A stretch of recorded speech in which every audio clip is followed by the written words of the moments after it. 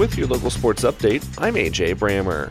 In boys basketball action Tuesday, Elizabethtown fell to Adair County 71-57, LaRue County fell to Caverna 74-72, Hart County defeated Meade County 55-53, Grayson County defeated Bethlehem 73-56, Breckinridge County fell to Butler County 82-50, North Hardin defeated Campbellsville 79-43, Central Hardin fell to Taylor County 77-66, Bardstown fell to Washington County 73-60, and Thomas Nelson defeated Nelson County 54-37.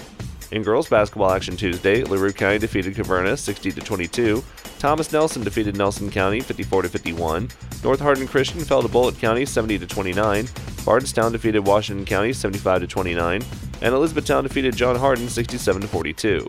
Area teams return to action on Thursday. The Louisville women's basketball team will look to keep their early season success going as the number 18 Cardinals are home today against Morehead State. Louisville comes in at 9-1, while the Eagles are 4-5 on the year. The Louisville men's basketball team is also in action tonight as they take on Arkansas State. The 4-5 Cardinals welcome in a Red Wolves team that currently sits at 3-7.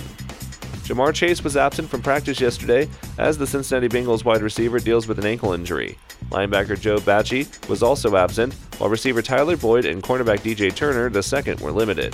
The Bengals take on the Vikings Saturday afternoon. The Indianapolis Colts were without offensive tackle Braden Smith and running back Jonathan Taylor.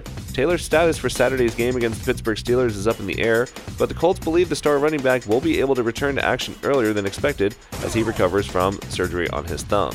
The Tennessee Titans were off Tuesday after their upset victory in Monday Night Football. Tennessee is gearing up for a Sunday battle with the Houston Texans.